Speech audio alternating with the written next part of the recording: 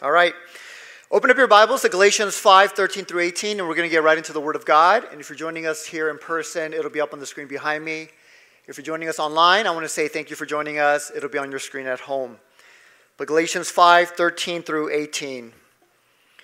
This is God's Word. For you were called to freedom, brothers, only do not use your freedom as an opportunity for the flesh, but through love serve one another, for the whole law is fulfilled in one word. You shall love your neighbor as yourself.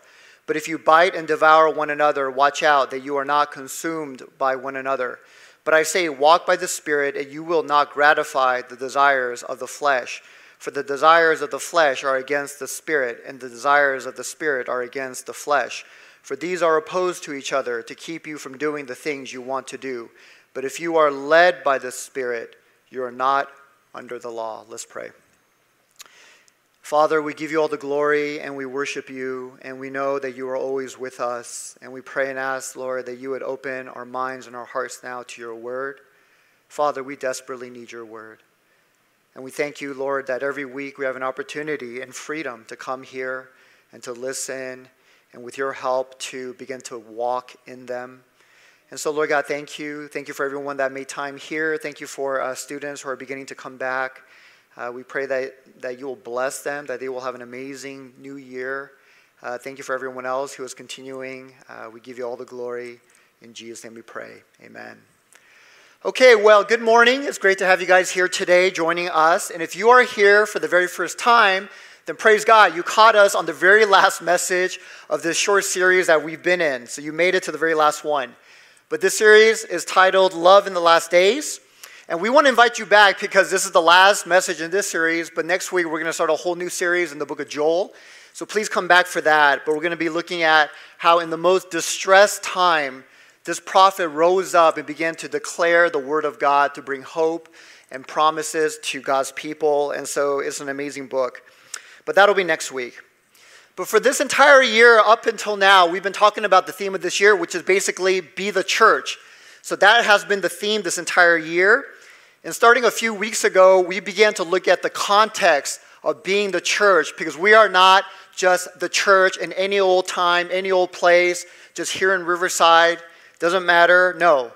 But there is a clear context in which we are the church. It is the last days. We are called to be the church in the last days. And so this context matters. Amen, it matters. You know, several of you guys are students, but would it matter whether you are a student during the last week of finals versus a student in the first week of school? I mean, would it make a difference? I think so, right? It would make a big difference. It would deeply affect the way you would pay attention to your professor, right? The way you would respond to the assignments, the way you would manage your time, the way you would see friends or not see friends, the way you would live your life. So everything would change, or at least it should. I know some students, it doesn't matter what time of year, they just do the same thing. Unfortunately, some Christians are like that too. But when you look at the Word of God, it matters that we are the church in the last days. You know, Gordon Fee is a world-class New Testament scholar. But one time he was asked by one of his students, what would you focus on, Dr. Fee, if you ever went back to pastoring a local church? And this is what he said without missing a beat. No matter how long it might take, I would set about with a single passion to help a local body of believers recapture the New Testament church's understanding of itself as an eschatological, in other words, last days community. Okay, that's a pretty amazing answer. And so according to Fee, who arguably knows the New Testament better than most people on this planet, he said, if I were to teach the Bible again on a weekly basis, if I had to focus on anything, what would I focus on? I would focus on the church being an eschatological last days community. So that is what would matter to him. So I think that's what matters to us as well. But we are called to be the church in the last days. But what are the last days? Okay, what are we talking about? Well, like I've been saying, the last days is not just the events coming up surrounding Jesus' second coming, but it's the entire time between Jesus' first coming and his second coming. Okay, it is the final leg in God's redemptive plan. It is the period of time when the Spirit of God is preparing his church for Christ's coming. At the very same time, the spirit of Antichrist is preparing the world for the Antichrist coming. So all of this is taking place in the last days. In fact, it's been going on for 2,000 years. The Apostle John said way back in the first century, every spirit that does not confess Jesus is not from God. This is the spirit of the Antichrist, which you heard was coming and now is in the world already. He said that 2,000 years ago. And so as the Antichrist spirit is working continuously in the world to prepare the world for the Antichrist to come, the lawless one, and this is why lawlessness is increasing, at the same time, the Holy Spirit is preparing the church for Christ's coming. All of this is in the last days. And so as Jesus' return draws near, the world will increasingly be marked by certain characteristics. And this matters. Again, context matters, right? It matters that we are trying to be the church during these times. But increasingly, as Jesus' return gets closer and closer, things are going to mark these days. So for example, we've looked at how there will be widespread moral corruption. It's not just people just being people and just kind of getting things out of their system. No, it is a moral corruption energized by spiritual corruption. And it is widespread. Okay, we've already talked about many examples of this happening right now. And one result of this widespread moral and spiritual corruption is distraction. And so we've looked at this as well. But at a massive level, people are going to be increasingly more and more distracted with living their own lives. And that's been happening throughout history at all times, but even more so. They're going to be distracted by making money, raising kids, eating out, traveling, getting a good career, finishing school, streaming billions of hours a day, streaming content on all different kinds of media. And none of it is bad, and yet it is massively distracting. Massively. So Jesus talked about this, and he called it going back to the days of Noah. So Jesus said in Matthew 24:37, as were the days of Noah, so will be the coming of the Son of Man. For as in those days, talking about the days of Noah, before the flood, they were eating and drinking, marrying and giving in marriage, until the day when Noah entered the ark, and they were unaware until the flood came and swept them all away. So it will be when the coming of the Son of Man. So this is very clear. But as we get closer and closer to Jesus' coming, it's going to be increasingly like the days of Noah. Massive moral corruption energized by spiritual corruption. And the result of that is massive distraction. People just living their lives. No concern in the world for anything regarding God, the last days, the gospel, his coming. So the last days will be marked by that. Another thing is the last days will be marked by widespread deception that will cover the earth. And so we've also looked at this. But false teachers, false teaching, popping up everywhere in bookstores, on YouTube, even in the pulpits, right? And again, I don't have to mention examples because you can think of them. Even right now, you're probably thinking of some examples. But based on Jesus' teachings in Matthew 24 and 25, you could say deception is the greatest sign of the last days. Why? Because Jesus mentioned it more than any other sign. He kept saying, beware, be careful, watch out. There's deception. Deception's coming. Deception's coming. Some people call it the greatest sign of the last days. And so here's what makes deception so deadly. Why did Jesus warn us so repeatedly? It's because people who are deceived don't know it. That's the very definition of deception.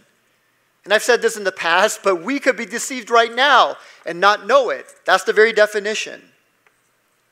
And if you know you're deceived, then you're no longer deceived. And so this is why it is so dangerous, so deadly, and Jesus repeatedly warned in the last days, this is the characteristic. More and more people are going to be deceived. More and more there will be deceivers. So this is another mark. And then finally, in the last days, there will be an increase in lawlessness. So there will be an increase in lawlessness. So Jesus said in Matthew 24:12, lawlessness will be increased, and the love of many will grow cold. You know, I mentioned how in the past, I wasn't really focused on that, but when I started out in ministry, even just 20 years ago, a short 20 years ago, I was really focused much more on legalism, talked a lot about that, preached on that all the time. But I shifted gears recently in the last 5 years. It's because obviously, as you look around, that is not the big issue, but the big issue is more and more people are living lawless lives. And so not just me, but many pastors are really tuning into that. And so Jesus is clear. In the last days, lawlessness will go up while love will go down. And that's not what we would expect, right? That's not what we would think Jesus would say. We might think that Jesus would say, as lawlessness goes up, obedience will go down. But he didn't say that. He said, as lawlessness rises, love will decrease. Why? Well, it's because lawlessness is a deep hostility to God's law, but love is what? Okay, what is love? Jesus said love is the fulfillment of God's law. So they're directly opposed to each other, kind of like the opposite ends of a seesaw. You can't have both. You will either have one or the other. When one goes up, the other goes down. When the other goes up, the other one goes down. So you can't have both. And yet, isn't this exactly what our culture says today, in our day? We're living in the last days. But our culture today says, no, you can have both lawlessness and love. In fact, as they're throwing off God's law, in the very act of that, they say, we're doing it in the name of love. Okay, that's our culture right now. I mean, look at how many times the word love is used in our culture to promote the very things that are against God's law. So in the very act of throwing off God's law, they say this is love. And to me, this is one of the most telling signs of where we are right now. This is very telling. My father-in-law, he lives with us, my wife and I, but he is 82 years old. My kids can't believe that he was actually born before World War II or during World War II. But he is still healthy, going strong. But when he was a young boy, lawlessness was already increasing around the world during that time. I mean, you could read the history books and you see that. And love was also decreasing in the world. In fact, right when he was born, he was in the midst of two wars, World War II, and then shortly after that, the Korean War. And many people during that time would have acknowledged, yeah, this is happening. Lawlessness is going up, love is going down, and more people are even practicing lawlessness. A lot of people would have acknowledged that, but you know what they would have never said? They would have never said that lawlessness is love. Okay, they would never say that. But now in our time, lawlessness is love. Okay, it's love. And so this massive shift has happened in just one person's lifetime. But lawlessness has become love. And so it's hard to imagine where the world is headed from here. Okay, where do you go once lawlessness has become love? Okay, where do we go from here? Well, Aldous Huxley, he calls this kind of future a brave new world. During the pandemic, I decided to read that book. I felt it was appropriate. I was like, let me look at this book. I've always heard about it. Finally picked it up and read it. But he described this world of basic lawlessness, and yet there was free love everywhere, and he said it's a brave new world. Well, the Bible has a different name for this kind of future. It calls it the last days. Okay, we are living in the last days. So anyway, this is what we've been looking at. This is the context in which now we are called to be the church. And so some of you guys, if you care, you would be asking, then what do we do? Okay, what should we do if we're living in this kind of time and things are actually going to get worse and increase and all these things? Well, Jesus tells us in his great discourse on the last days in Matthew 24 and 25, he makes it very clear what his people should do. But he said, be watchful and be faithful. Be watchful and faithful. And the primary way that believers can be faithful to Christ in the last days, and I believe other teachings of Christ point to this, is we must love God with everything we are and love our neighbors as ourselves. So love God and love others. Okay, that is how we're going to be faithful to Christ in these days. So as lawlessness is going up and up, as love is going down and down, what do we need to do? The exact opposite. But we need to increasingly love God and love our neighbor as ourselves. So we must love one another and love the people around us in our community. We have to love them with truth. We have to love them with service, with compassion, with the gospel. But we need to love them. Okay, that's how we're going to be faithful. Because Jesus said, this is how the world will know you are my disciples. Okay, I love the image that the Bible gives in Philippians of stars in the sky, and as the night sky gets darker and darker, the stars do what? They become brighter and brighter. Okay, that's what Jesus wants the church to be. As the love of many are growing colder, we grow hotter. That's another way to say it. Okay, we are shining brighter, we are growing hotter. So this is what we've been talking about. This is the entire series in a nutshell. And today what I want to do is I want to close it out by talking about well, then how can we now really love our neighbor? Okay, we've talked about loving God, but how do we really love our neighbor? Okay, how can we be propelled to do this? And more than talk about specific ways to love, we already covered that a few weeks ago, I want to talk about the source of power to love. Okay, today I want to talk about how can we be propelled to love one another. And this is really important because on our own, we can't. Okay, I know how it works. Okay, you guys come here, you sit here quietly and politely, you listen to the message, and then you go out, and we're having lunch, and everything's gone, right? It's just out of the brain, right? We don't remember what the message was, and that's fine. That's why you come back. That's why I repeat things. But we don't know, right? We don't remember. And even if we did, we don't have the power. Okay, how do I love? In these last days, how do I actually be a countercultural example? Yeah, how can we be a church where we don't just draw natural friends together? Anybody can do that. But how can we draw natural enemies together? And that was in fact the case in the Galatian church, which we're going to look at. But in that church and in all the New Testament churches, natural enemies were brought together. I mean, we're talking about that kind of love. How do we do that? What kind of power do we have for that? And so I believe Paul answers this question in our passage in Galatians 5. Okay, he gives us the source of power. And Galatians is famous for Paul's passionate defense of the gospel. It's one of the most lively letters he ever wrote. And what was Paul fighting so passionately in this letter? Well, there was a group of Jewish Christians that came into these churches in southern Galatia.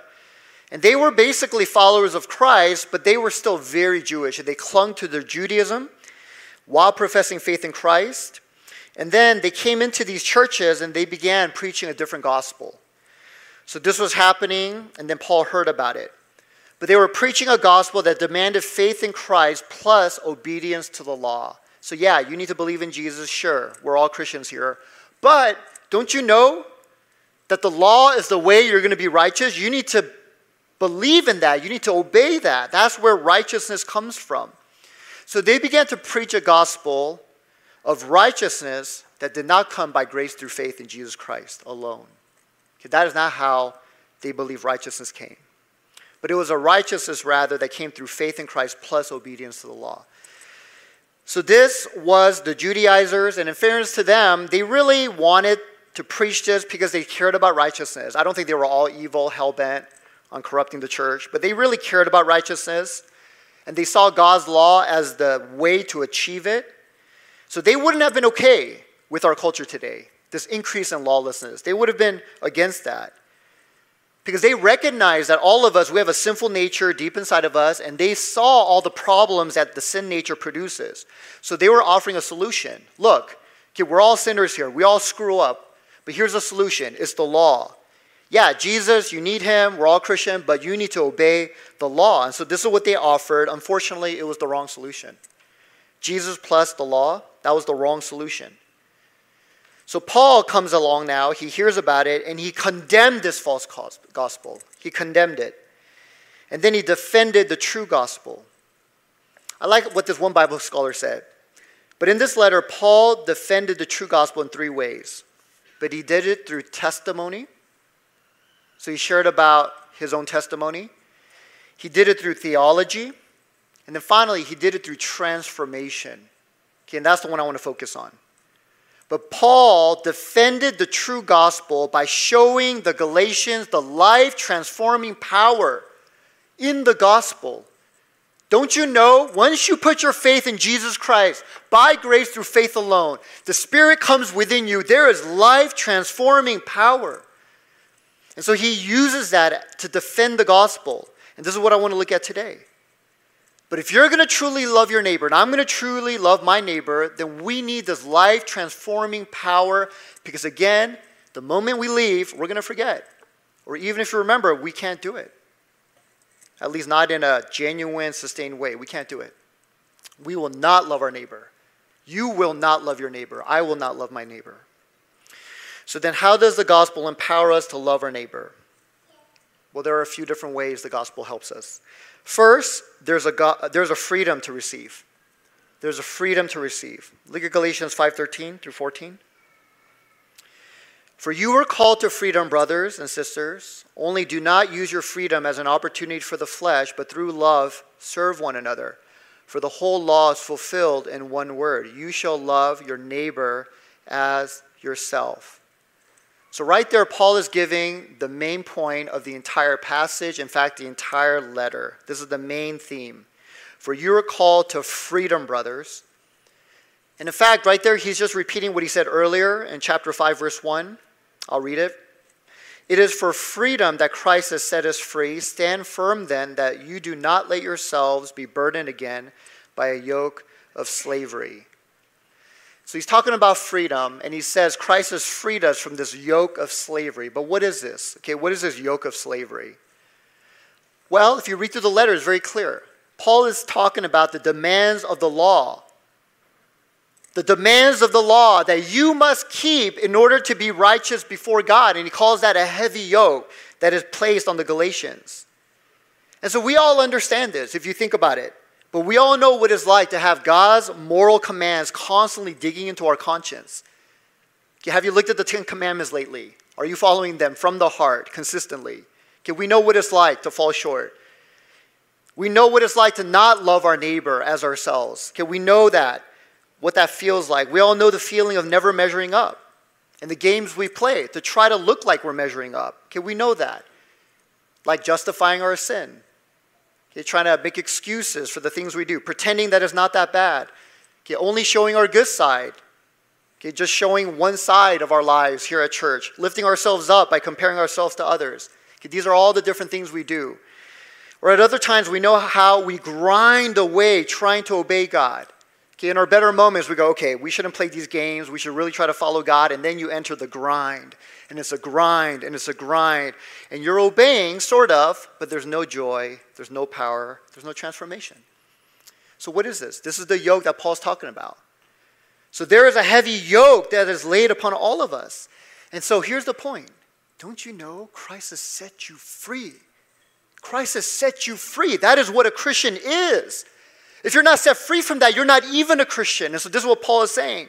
Don't you know, Galatians? Christ has set you free from all those games you play, from that conscience that is constantly being seared and stabbed because you're falling short, and then the grind that we go into to try to obey in our better moments. I mean, Christ has set you free. But, Paul says, but it's not a freedom to be lawless, okay, which is what the Judaizers thought. This is why they came in with the law so big and heavy. Like a big stick. They're like, you guys can't be lawless here, right? They thought it was going to lead to lawlessness. But Paul said, I agree with that. This isn't freedom. This is not a freedom to be lawless. You know, it's interesting, but Paul, after talking about freedom in Galatians 5:13, if you continue to read, he goes on to talk immediately about what? Slavery. Slavery. Okay, why would Paul do that? Well, I believe this is what he's trying to say. He's saying we're all going to be slaves to something. Okay, we're all going to be slaves to something. But he's saying, Galatians, don't you know you're going to be a slave to something, but now that Christ has set you free, make sure that you don't become a slave again to the wrong thing. For example, the law and the flesh. So don't become a slave again to the wrong thing, but rather be slaves now to the right thing, like loving one another. This is what Paul is saying. Now that Christ has set you free, be slaves to the right thing, like loving one another. When Paul says serve one another, in the Greek, it literally means be voluntary slaves to one another. Okay, do you see your relationships with one another like that? Okay, when I come to church, I'm honest. I'll be honest. I don't think like that.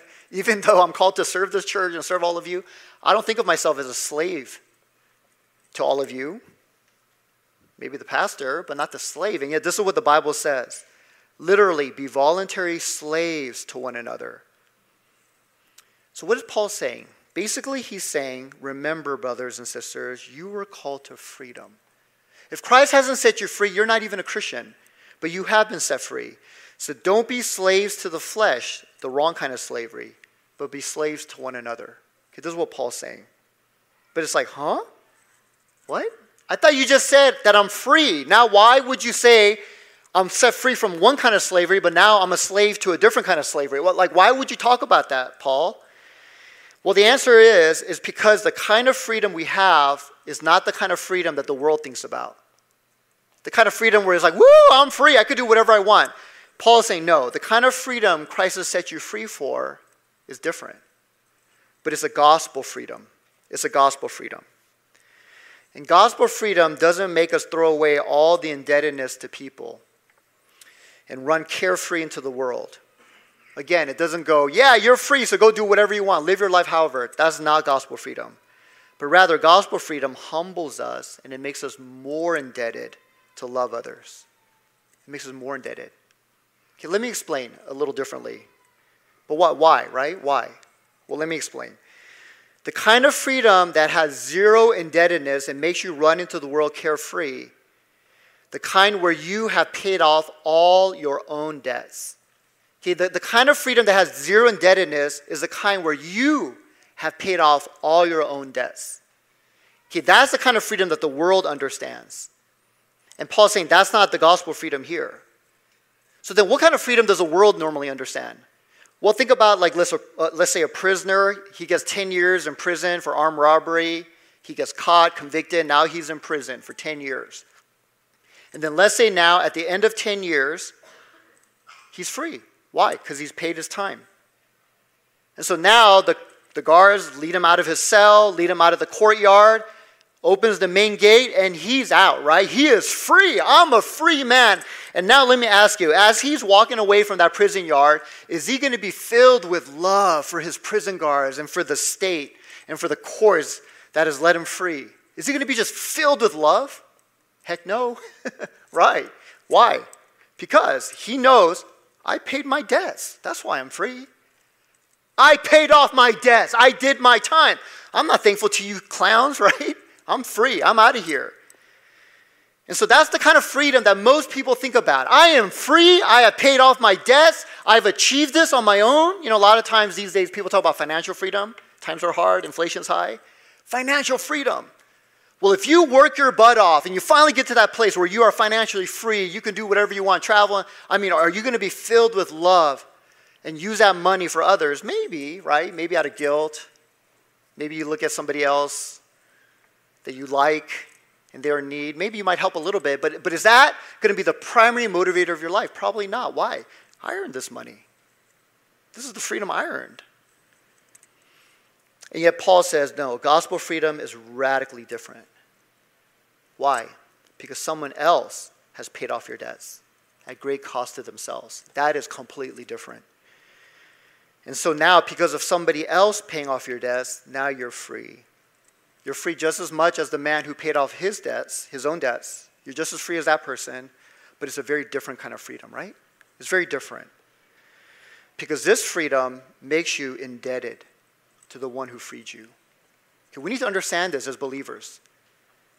Christ has set you free. You are truly free. You don't have to do a single thing now to be in eternity with him and be in paradise. You don't have to do a single thing now to be declared righteous in the courts of God. You are free. That conscience that constantly bothers you, you just don't understand how free you are already. You can cast that aside now. You are free, but it's not that kind of freedom, though. This freedom humbles you, and you are more indebted to the one who freed you. You know, I remember one time, a long time ago, there was a young man at my church that I attended in college. And I remember one time we were at a prayer meeting, and this guy and I, we were sharing a prayer request, and we were talking. And he shared with me, you know, please pray for my uncle because his kidneys are failing him. And so he needs a kidney transplant. And so I went recently and took some tests, and I matched. And this guy, he's only like 20 years old, but he matched. And so he said, you know what, I think I want to donate my kidney. I was like, whoa, this is pretty big, right? So I'm like, yeah, of course I'll pray. But he really was wanting to donate his kidney. And so this is what he shared, and he asked for prayer. Now, I don't know if he actually went through with it. I think he did. I didn't really follow up afterwards, but I think he did. But imagine if you were the person receiving his kidney. This young man, he has a whole life ahead of him, and now in his 20s, he's going to donate one of his kidneys, and he's going to be, you know, affected by that, right, for the rest of his life. But imagine this person donating his kidney to you, somebody that is not even related to you. You might not even know this person very well.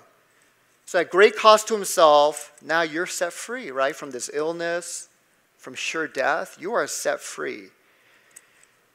And leaving that hospital, are you going to be like, woo, I'm free. I'm going to go back to drinking again, right? Woo!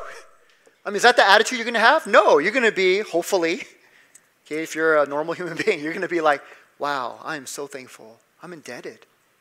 I'm indebted to that person. And I'm going to, even if that person doesn't know me very well or sees the way I live, I'm going to try to live well. I'm going to try to live well and not get into these things again. That's going to cause me to have these illnesses. And so it's a very different kind of freedom. So you get the picture. It's a very different kind of freedom. You're going to use your freedom instead of doing whatever you want, living whatever way you want, but rather to love and serve others in the same way you are loved and you are served. So this is gospel freedom. Okay, this is what Paul's talking about. Gospel freedom frees us to love. And that's why if there is no love, and you look at a group of people and they call themselves Christian, but there's really no love there, then you really have to wonder, do you know Christ? Have you truly been set free? And are you a true believer? Because Jesus said, they will know you by your love. Because that's what a true Christian is known by. Gospel freedom frees us to love. Jesus Christ, at great cost to himself, paid off all of our debts, even the debt that leads to death. And so now we live indebted to him. And not only to him, but to his church and to everyone around us, right? All human beings, our neighbors. We are indebted. Okay, this is why Paul said, for you are called to freedom, brothers. Only do not use your freedom as an opportunity for the flesh, but through love, serve one another. Through love, serve one another. I mentioned earlier, it literally means, through love, be enslaved to each other. Live as if you are a slave to the person next to you. So this is what gospel freedom does. It makes us indebted to love. And this is why in chapter 5, where Paul is talking about freedom, he also mentions love repeatedly. He mentions it 4 times, Galatians 5:6. For in Christ Jesus, neither circumcision nor uncircumcision counts for anything, but only faith working through love. Galatians 5:13, but through love serve one another. Galatians 5:14, for the whole law is fulfilled in one word, you shall love. Galatians 5:22, but the fruit of the Spirit is love. I mean, he's talking about freedom. The whole chapter is about freedom, but he keeps bringing up love. He keeps coming back to that. Love, love. This is what gospel freedom produces. So let me ask, has the gospel set you free? And how do you know? Well, you're going to begin to love. You will love. And if you're struggling to love others, and we all do, right? I do as well. But if you're struggling, then here's why. It's because you are too busy paying off your debts. You're too busy trying to earn points before God and other people. That is what you're focused on. And as you're focused on that, you are not living free. And because you're not living free, there's no love. You're too busy paying off your debts, earning points. Okay, everything's about, what am I getting? Do you see what I'm doing? So we need to all come back to the throne of grace. Okay, we need to receive the freedom that is already ours. See, Jesus, he's paid off all your debts, right? You are free. I'm talking about all the wrong you've done that you feel bad about. And let's be honest, you have wrongs you've done that you still carry. You have guilt. Okay, it pierces your conscience. When someone asks about that area, you don't really want to talk about it. It is painful. I'm talking about that area. All the wrongs you've done that you feel bad about. All the guilt you carry around. Okay, all the joyless obedience that you're slaving away under. Yes, sure, I'm a Christian. I'll come to church. Sure, I'll come out to that CG. Yeah, sure, I'll sign up. Okay, it's the grind again, right? I'm just grinding. Why? Well, because I'm a Christian. I'm talking about that. Christ has set you free. Brothers and sisters, he set you free. By the way, at infinite cost to himself.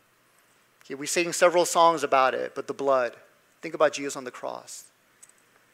Again, you're not walking out of a prison yard because you paid off your time. But he gave his life so that now you could walk free. Okay, how does that affect you? Think about that. How does that change the way you even have relationships with others? You're going to love. You're going to love. So we need to receive that freedom again. We need to receive his love again. Let it humble you. Let it make you grateful. And as you do that, you're going to begin to love. Your love will rise up. But here's another thing. If you want to love your neighbor, there are desires to fight. There are desires to fight. Look at Galatians 5:15 and 17. But if you bite one another and devour one another, watch out that you are not consumed by one another. For the desires of the flesh are against the Spirit, and the desires of the Spirit are against the flesh. For these are opposed to each other to keep you from doing the things you want to do. So earlier, Paul said the gospel sets us free, amen? From legalism, from being under the yoke of the law. But in these verses, Paul warns us now of another thing that can enslave us. So Paul said, don't get enslaved again to the law, but here, Paul mentions something else. He says, don't be enslaved again to the flesh and the desires of the flesh, because that will also cut off your love for your neighbor. It'll cut off your love. So here Paul is talking about the flesh, the desires of the flesh. And what is the flesh? Well, the flesh is just a natural part of us without Jesus Christ. It's what comes most natural to us in our human reasoning. So have you ever tried to figure out things all on your own without Jesus? No thought about God. You're not praying. You're just trying to figure things out. Most likely you're in your flesh. It's a natural part of us. Things that come natural to us in our human reasoning, our human emotions. Okay, there's no Spirit of God filling you. You're not even thinking about God, and just emotions are flaring, right? That's probably the flesh. We're also talking about your human willpower. Okay, I'm going to make this decision. I'm going to go here. I'm going to do that. And again, no thought about God, no prayer. That's, again, probably your flesh. The flesh is what we are focused on and trusting in without Christ, all on our own. I heard this definition, but the flesh is anything in my own power, under my own guidance. Anytime you are under your own power, I'm doing it, and it's under your own guidance, I'm going to decide, you're in the flesh. Absolutely. This is completely the flesh. And the flesh is not a static thing. Don't think about a lump of clay just sitting there. But the flesh is dynamic. What do I mean? It's brimming with desires, nonstop, bubbling up. In fact, the word desires here, epithumia, it means like overflowing rivers, overflowing the banks. Okay, that's the image I get. It is a wild and crazy river where the water is constantly overflowing its banks, and that is a picture of the flesh. Okay, it's not just something sitting there. It is bubbling and raging with all these desires all the time, and that's why Paul says the flesh, people in the flesh, are biting and devouring one another. They are consuming one another. Okay, those terms are actually terms that describe wild beasts. That's where Paul's drawing it from. These are terms to describe animals. There's kind of an animal-like quality about these desires. They're instinctual, right? You're not really thinking about them. You just do them. They're instinctual, and we've all been there. It's like, why did I say that, right? Have you ever asked yourself, why did I say that? Okay, why did I do this or that? Well, it's because these desires are bubbling up. And so this is the flesh, and the flesh is instinctually always what? Focus on the self. It is always radically concerned about the self and nothing else. It is always about what the self wants, what the self doesn't have, what the self should get. It is always about the self. What is somebody saying about the self? Right? Is somebody criticizing the self? Is somebody not respecting the self? It is always about the self. And so this is the picture that Paul paints. And ultimately, he says, these desires and this flesh, radically centered on the self, keeps us from doing the things we want to do. Okay, what is that? That's the definition of slavery, right? That's slavery. A slave is what? A slave is a person who can't do what he wants to do, but rather he has to do what somebody else wants him to do, right? That's basically what a slave is. We don't have to get complicated here. And so when Paul says it keeps us from doing the things we want to do, what's he talking about? Slavery. This is another kind of slavery here. Okay, this isn't good slavery, indebted to love. This is another kind of slavery. Paul's saying, don't go back to that. This is slavery. Okay, you're going to have to obey these desires. Okay, that's how these desires are in the flesh. Apart from Christ, we must do what these desires want us to do. Again, let's be honest. Okay, many people these days, they struggle with looking at things online on the computer. Why can you not stop? Even if you know mentally this is destructive, this is no good, it's embarrassing as heck. If anybody knew about this, I would just completely hide. And yet you can't stop, right? So many people. I'm not saying you. I'm just saying in general. Why? Why can people not stop? Because they're enslaved. Okay, others, they are just constantly proud, right? It's just all about them. It's all about how people see them, what people are not saying about them. It's just all about them, right? And why can't they not stop? Even if they know, oh gosh, yeah, this is probably not the greatest good in my life. Why can they not stop? Because they are enslaved to them. And so apart from Christ, we have no power, okay, to stop, even if we mentally agree we shouldn't. You know, it's always interesting, but when I'm talking to a non-Christian and they find out I'm a pastor, it's always interesting to me how they kind of look at me weird, almost kind of like they don't understand, like, why would you go do that? I remember one family member literally looking at me going, Roy, I feel sorry for you. Why would you go do that? Right? You have your whole life ahead of you. You're a college student. Why would you go into ministry and be a pastor? And so these people, they struggle to find the relevance of the gospel. Why would I devote my life to teaching and preaching this thing called the gospel? And yet, it's always interesting to me because as they speak, as they're saying those words to me, literally, their lives, I know, because I'm like this too without Christ, their lives are enslaved to the desires of their flesh. They're literally sitting there saying these words to me. I don't understand why you would give your life to this. And yet, they're enslaved to their flesh, the desires of their flesh. They have no power to overcome them. And the only thing in this world that can help them overcome it is the gospel. And yet, they don't understand why it's relevant. Well, this is why Jesus and the gospel are forever relevant to all people in every generation. It is always relevant, right? The Bible never wears out. It is always applicable to every people in every time. It's because we are all enslaved. How are you going to overcome that, brothers and sisters? How are you going to move on from here and begin to live a life where these desires drop away and you're going to live a victorious life, a life that you're proud of, a life where you can look at people and say, follow me as I follow Christ? How are you going to live in that way? You can't. You're enslaved. You're a slave. You must obey these desires until Christ sets you free. And then there's a different story. But without Christ, we cannot overcome these desires. We cannot love others truly and consistently. Okay, our flesh won't allow it. And even if our bodies are dragged right into a situation where there's an opportunity to love, even then, our desires keep us from loving others. Okay, this is how sick we are. You know, I've seen this many times at different settings, but, you know, I can't even think of a particular one. I've just seen it many times.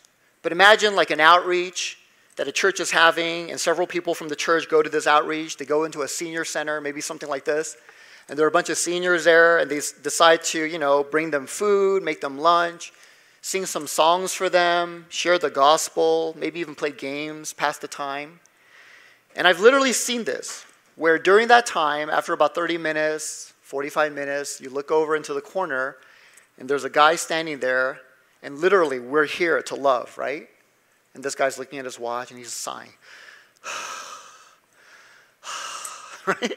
And even if he smiles occasionally as people walk by, I mean, everyone knows, like, this guy doesn't want to be here. He wants to go home. He wants to go home. He's looking at his watch, like, when is this over? Even as his body was dragged there, right? I mean, it's like, you're here. I mean, there are people right in front of you who need love. I mean, you can love them. I mean, you're just right here, and yet the desires of the flesh keep him. He's enslaved. Maybe this might be an example that's more relevant to you, but how many times have you ever like talked to somebody and they're really struggling? They're like, hey man, you got a moment, and they start sharing, right? And then you're like, whoa, this is a longer story than I thought. And then this person's like sharing and sharing and sharing, and then what happens? You start tuning out, right? You're literally right in front of a person. You have an opportunity right in front of you to show love, right? Something we should do anyway, right? As Christians. We need to love one another. And yet, even in that moment, as these words are coming into your ears, words of need, words of help, okay, please help me, like we're just tuning out.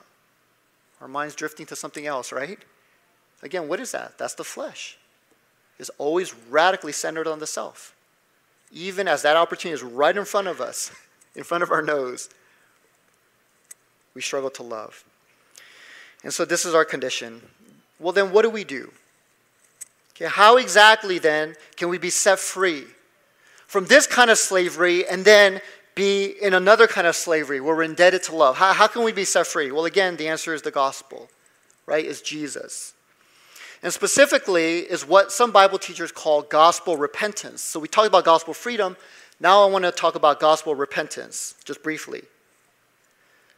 But repentance in general is something that you don't just do when you fall down, right? Occasionally, but it's something you do daily to move forward. I like what one pastor said, but he said all of the Christian life is repentance. I think Martin Luther said that. But all of the Christian life. So repentance is a change of mind that results in a change of life, and it is something we do continuously and daily, and yet not all repentance is the same. Okay, there are different kinds of repentance. But one kind of repentance is man-centered repentance. Okay, man-centered. And I think a lot of Christians get caught up in this. But it's repenting because we feel bad for getting caught. The only reason why we come before God and say sorry is because now we got caught and we don't feel good. It's also repenting because we don't like the consequences of sin. Oh, God's going to hurt me. God's going to punish me. God's going to, do something. And we don't want that, and so we come and repent. It's driven by fear. It's also repenting because we don't want God, or we want God to bless us. So not only do we not want punishment, we want his blessing. So we're driven to repent. And this kind of repentance is always a reminder that we don't measure up, right? That's why we're kind of coming to God now. It's like, gosh, I screwed up. And so I don't want to do this often because I don't want to be a screw up a lot. But occasionally I'll come to God and repent. So you know what happens? We avoid this kind of repentance. As much as possible, we don't want to repent. Repentance is a bad word. But that is not gospel repentance. That's a man-centered repentance. But in contrast, gospel repentance is completely different. In the same way, gospel freedom is totally different from worldly freedom. Gospel repentance is totally different from man-centered repentance. But this kind of repentance is God-centered. Okay, it's God-centered. This kind of repentance happens because you know, right? You've heard the gospel and now you have received into your heart, yes, I am righteous forever in God's eyes because of what Jesus did. Okay, the grade he earned while he was here on the earth, it's been written into my report card. Whoa, how did that happen? That's God's grace. He wrote it into my report card. So now whenever God looks at my life, A+. I am righteous forever in his eyes. We are already loved by him, approved by him forever. Again, the relationship Jesus earned, the relationship he has with the Father, now has been given to us. We've been adopted. It's my relationship. We can never lose his blessings. Why? Because we can never be condemned. This is the gospel. And now, because of that, when we sin, what happens? We don't repent because of the consequences of sin. Okay, we don't feel bad because, oh yeah, I got caught. There are bad things that are going to come in my way, to my way. No. But rather, we feel bad and we repent because of the way it affects God. Right? This is God-centered. David said, you and you alone have I sinned against God. It's like, really? Are you kidding me? You raped a woman and then killed the husband? And you only sinned against God? But what David is saying is, in comparison to who I offended you more than anyone, God, against you and you alone. It's a hyperbole. You alone, God. And so this is what gospel repentance is focused on. It's like, God, yes, I offended a lot of people, I've hurt people, but you're the one that I've grieved, right? You're focused on that. Why? Because you're the one who's given the most to me. Everything I have is from you. So gospel repentance is focused on God. It's focused not on how much we don't measure up, but it's focused on how much God loves us regardless. And so then what happens? That motivates us to obey him. You don't just go, whew, okay, I missed that bullet. I dodged that bullet, right? I repented, and now that judgment's not coming. Now I'm going to go back to doing my thing. No. You repent, and you go, okay, God, I grieved you. I'm motivated to obey you now. So do you see the picture? It's totally different. Okay, the motivation is different. The goal is different. Everything is different. And so in the same way I asked earlier, are you struggling in loving others? If you are, maybe you're busy earning points, paying off debts. Well, same question. Are you struggling to love others? Well, if you are, then maybe you're too wrapped up in man-centered repentance and trying to live your Christian life your own way in your own strength. It's all the flesh. And then when you slip up, oh, God, please don't judge me, right? Don't hurt me. Maybe it's too much of that kind of repentance and not enough of gospel repentance. So do you understand how much Christ has set you free? Okay, we're coming to a close, but there's one more. There's a power to walk in. Okay, there's a power to walk in, and this is where we truly get the power to love. But look at Galatians 5:16 through 18. But I say, walk by the Spirit, and you will not gratify the desires of the flesh, for the desires of the flesh are against the Spirit, and the desires of the Spirit are against the flesh, for these are opposed to each other, to keep you from doing the things you want to do. But if you are led by the Spirit, you are not under the law. So here Paul, so amazing. But after talking about the slavery under the desires of the flesh, we have no power to overcome them, Paul says, look, because of Jesus Christ now, you have this new kind of power. Yes, you were under this wicked power, the flesh, before, but now you have this new power. And look at how opposed they are. It says the desires of the flesh are against the Spirit. Okay, the Spirit is the new power. And the desires of the Spirit, yes, the Spirit also has brimming desires. The desires of the Spirit are against the flesh. These are opposed to each other to keep you from doing the things you want to do. But if you are led by the Spirit, then you're not like that anymore. Okay, you're no longer under the law. You have the power to now love and obey. And so just briefly, we don't have time to go into this in depth, but what is walking by the Spirit? Paul says, if you're walking by the Spirit, you have this power. Well, what is that? Well, here's a definition that I came up with. I hope it's true. I hope it's correct. But walking by the Spirit is the way you live your life moment by moment while being filled by the Spirit. Okay, that is walking by the Spirit. Walking by the Spirit is the way you live your life moment by moment throughout the day as you are filled by the Spirit. Well, what is being filled by the Spirit? Well, being filled by the Spirit, and brothers and sisters, please, oh gosh, if I could just even pray and zap the fullness of the Spirit into each and every one of you, I would, because that would just flip your life upside down. You'd be like, this is Christianity? I thought I had Christianity, but this is Christianity. It's radically different, brothers and sisters. But being filled with the Spirit is like being filled with alcohol. That's kind of the comparison Paul made in Ephesians 5, right? He says, do not be drunk with wine, but be filled with the Spirit. Why does he make that comparison? Not because they're the same thing, but because they're different, but they're similar. But when you're filled with alcohol, what is happening? You are under the influence of alcohol, right? Have you seen people drunk at a wedding? There was a guy named Roy. It was a very uncomfortable experience, but I was at a wedding, and the MC's name was Roy, same name as mine, and then he got smashed, and then people started texting, going, dude, Roy's on the table, smashed, right? He's like drinking 10 kegs. I'm like, dude, he has the same name as me. It was very awkward. But this guy, Roy, right, he was smashed, and he was actually very funny. He was a fun guy to be around when he's drunk. But why was he on the table? Why was he acting so funny and goofy? It's because he was under the influence of alcohol. So then, when the Bible says, don't do that, that is wicked. Rather, be filled with the Spirit. What is the Bible saying? Be under the influence of the Spirit. Let the Spirit control you. That is being filled with the Spirit. So I don't know how you define it, baptism, whatever else it might be. It is being under the influence of the Spirit. Same thing with anger. When you're filled with anger, what's happening? You're under the influence of anger. Same thing with the Spirit. So once you're filled with the Spirit, you're under the influence of the Spirit. And how does that happen? Ask Him, Holy Spirit, can you fill me?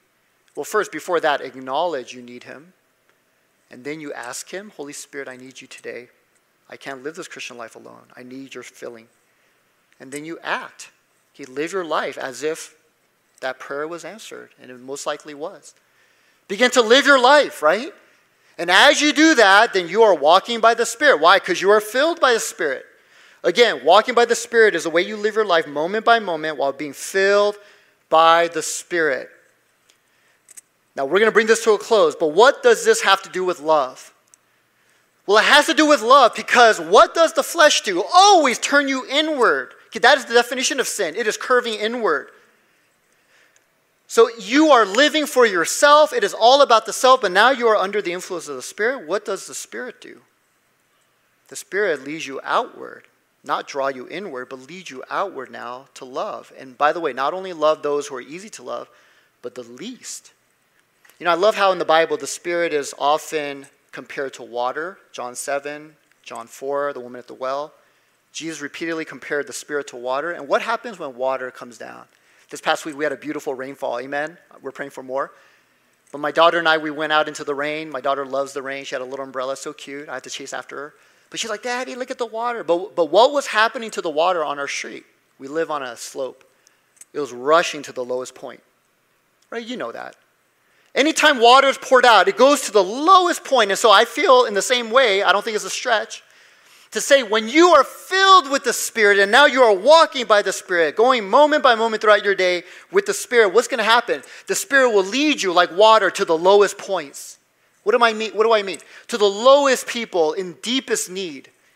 The water is going to flow there. It's not going to just take you to the friends that you love being with regardless. I mean, you can do that in your flesh. Your flesh already wants that. But it's going to take you to the people like, oh my gosh, that guy again? He's kind of annoying. I keep seeing him at work or campus. But today I'm filled with the Spirit. I'm going to have lunch with him. Right? Really? Help me to move today? Today's my day, my one day of rest. I just had such a hard week. Three finals, or 3 midterms, let's say. You're just starting school. Right? 3 midterms, or I just had this project at work. Really? This weekend? But you're filled with the Spirit, it goes to the lowest point. Sure. I mean, I'm the only guy with the truck, right? It's like, sure. It's like, I will help you. I will serve you. And so here's the final question. But are you filled with the Spirit? Right? Every morning, do you wake up acknowledging your need and then asking? Probably not. And the reason why I say that is because I don't either. Sometimes I remember. But do you acknowledge your need and ask for the Spirit to fill you, and then do you act? Do you live your day as if it's true? And it most likely is. You know, I'm going to close with this story, but I saw this past week a beautiful example of this, and it's from the life of Francis Collins. I know that some people have political views on him, and so I'm not making any comment politically. But Francis Collins, you're like, who's that? But he's basically the director of the NIH, he used to be, the National Institute of Health. He was also the head of the Human Genome Project. He was the head scientist that mapped the whole human genome. Okay, so he was the scientist for that, and he's a committed Christian. So Francis Collins. And he was also involved heavily with COVID and the response for COVID, and there's a lot of political things, you know. I'm not making comments on that. But Francis Collins, he shared this story, or somebody else actually shared about it regarding him. But he was one time having this debate with Christopher Hitchens. Do you guys know who he is? But he was this very, very kind of, I don't know, difficult person. A difficult person who attacked Christianity. He wrote a book called God is Not Great. That was the title of his book, God is Not Great. And how religion has ruined everything. It's the poison of the mind. I mean, he said all kinds of stuff. But Francis Collins had a debate with Christopher Hitchens. And I believe Collins was filled with the Spirit. But afterwards, they began to talk, and they kept talking, and then he actually said they became close friends. And they liked seeing each other, and they liked talking. But Hitchens was still very, very against Christianity, but Collins overlooked all that, and he was friends with Hitchens. And then eventually, Hitchens, a few years ago, he was diagnosed with esophageal cancer, which is cancer of the esophagus, right? And so he only had a very short time to live. And during that time, Collins, he pulled all the brakes. But using all of his influence and all the access he had, he actually took some of the tumor cells and mapped all the genetics of those tumor cells. He actually, got some sort of a targeted treatment for Hitchens. So, I mean, he really pulled the stops. And because of that, and this is somebody else's testimony, Hitchens lived a little bit longer. He lived like maybe 3 or 6 months longer because of all the things Collins did for him. And I was really moved by this, but the person who actually shared that story was Dawkins, who is another really difficult atheist, right? He said even worse things about Christianity. But you know what Dawkins said in this video? He's like, Collins, I knew what you did for Hitchens, and Hitchens was my friend too. And I just want to say on behalf of our community, thank you. I was like, wow. Dawkins said, thank you. Thank you for what you did for my friend. And so when I saw that, I'm like, this is great, because I'm going to preach on love, and this is love. Right? This is what the Spirit does. Okay, these are the kinds of things the Spirit will lead you to do. My enemy, the person who directly attacks my most cherished beliefs, yeah, go to him. Okay, serve him. Lay everything out for him. Help him. Help her. Right? Go to the lowest point. Amen? So this is how the gospel leads us to love. Okay, let's bow before the Lord. Father God, we just come before you today, Lord, and Father, I could only hope and pray that some of this made sense, some of it connected. That Jesus, you took out all the brakes. And you laid your life down. You put yourself in front of that runaway train. You were struck instead of us. You gave up your life so that now we can be free. And not free to just go and do whatever we want, but free to love. We are now debtors of love. We're indebted. Jesus, you gave everything for me in love. Now I have this debt to love everybody and anybody around me as much as I can by the power of your Spirit. So Lord God, help us. Help us to do this, especially in the last days. We are living in increasingly difficult times. So Lord God, please help us. We love you. We thank you. Only you can do it, Lord. Fill us with your love. Fill us with your love. In Jesus' name we pray. Amen. Okay, let's just come before the Lord as we do every Sunday, and we're going to just spend a brief time just asking God, please come back to his throne of grace. Ask him to fill you again with love. Ask him. Thank you, Lord. Thank you, Lord.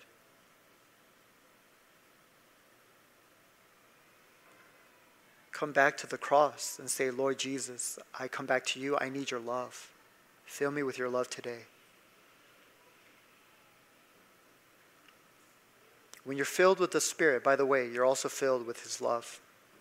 The fruit of the Spirit is love. It's the first fruit, or the first characteristic of the fruit that's mentioned. The fruit of the Spirit is love. So just simply receive. Ask God, fill me with your Spirit and fill me with your love as I come to the throne of grace. Thank you, God. We must love one another. We have to. It's not an option. It's not something that we can push off until I graduate college. Really? Or until I get through this busy season at work? Or until I raise my kids and they're older? Really? No. We must love God. We must love one another. We live in the last days. Let's just come before the Lord. Thank you, God.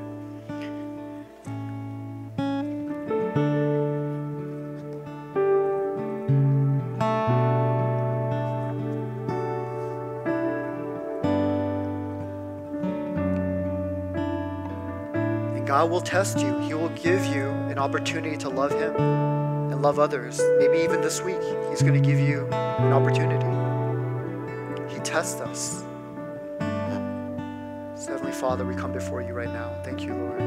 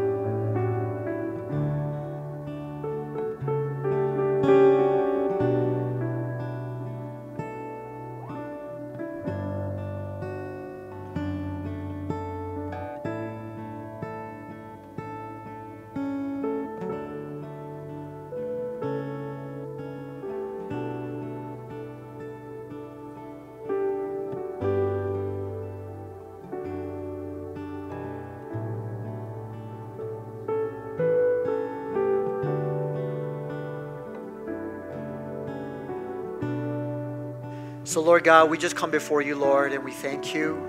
What else can we say, Lord? You gave everything to us. We thank you. But But we also want to say, Lord, forgive us. Lord, we want to come with true repentance. Not a repentance driven by guilt or fear of being punished, but a true repentance. We repent because we grieved you. Lord, more than anyone else, Lord, to you and against you have I sinned. Because, Lord, you loved me unto death. And Lord God, I have not been grateful. Lord, I've been grinding away, trying to pay off my own debts, trying to earn points before you, before people. Lord, I've lost sight of what you did for me, Lord. So, Lord, I come back to you. Lord, I repent that I have not been living a life marked by your love. That when people look at me, they may be confused, but they say, but man, there's something about you. You seem to be really a person of love. Is it because you're a Christian? Is that why? Jesus said, they will know you by your love, that you are my followers by your love. So Lord God, forgive me. I haven't been that kind of testimony or witness as well. Father, please, we all need help. But Lord Jesus, you have grace today, so we thank you. Lord, even today, Lord, you can flip that completely around. You can fill us by your Spirit. You can begin to fill us with your love. And then send us out to love others. Thank you, Father God. Please do it, Lord. Do that work in me. Do that work in us. Do it in these last days. We love you. In Jesus' name we pray. Amen. Amen. Okay, let's rise for final worship.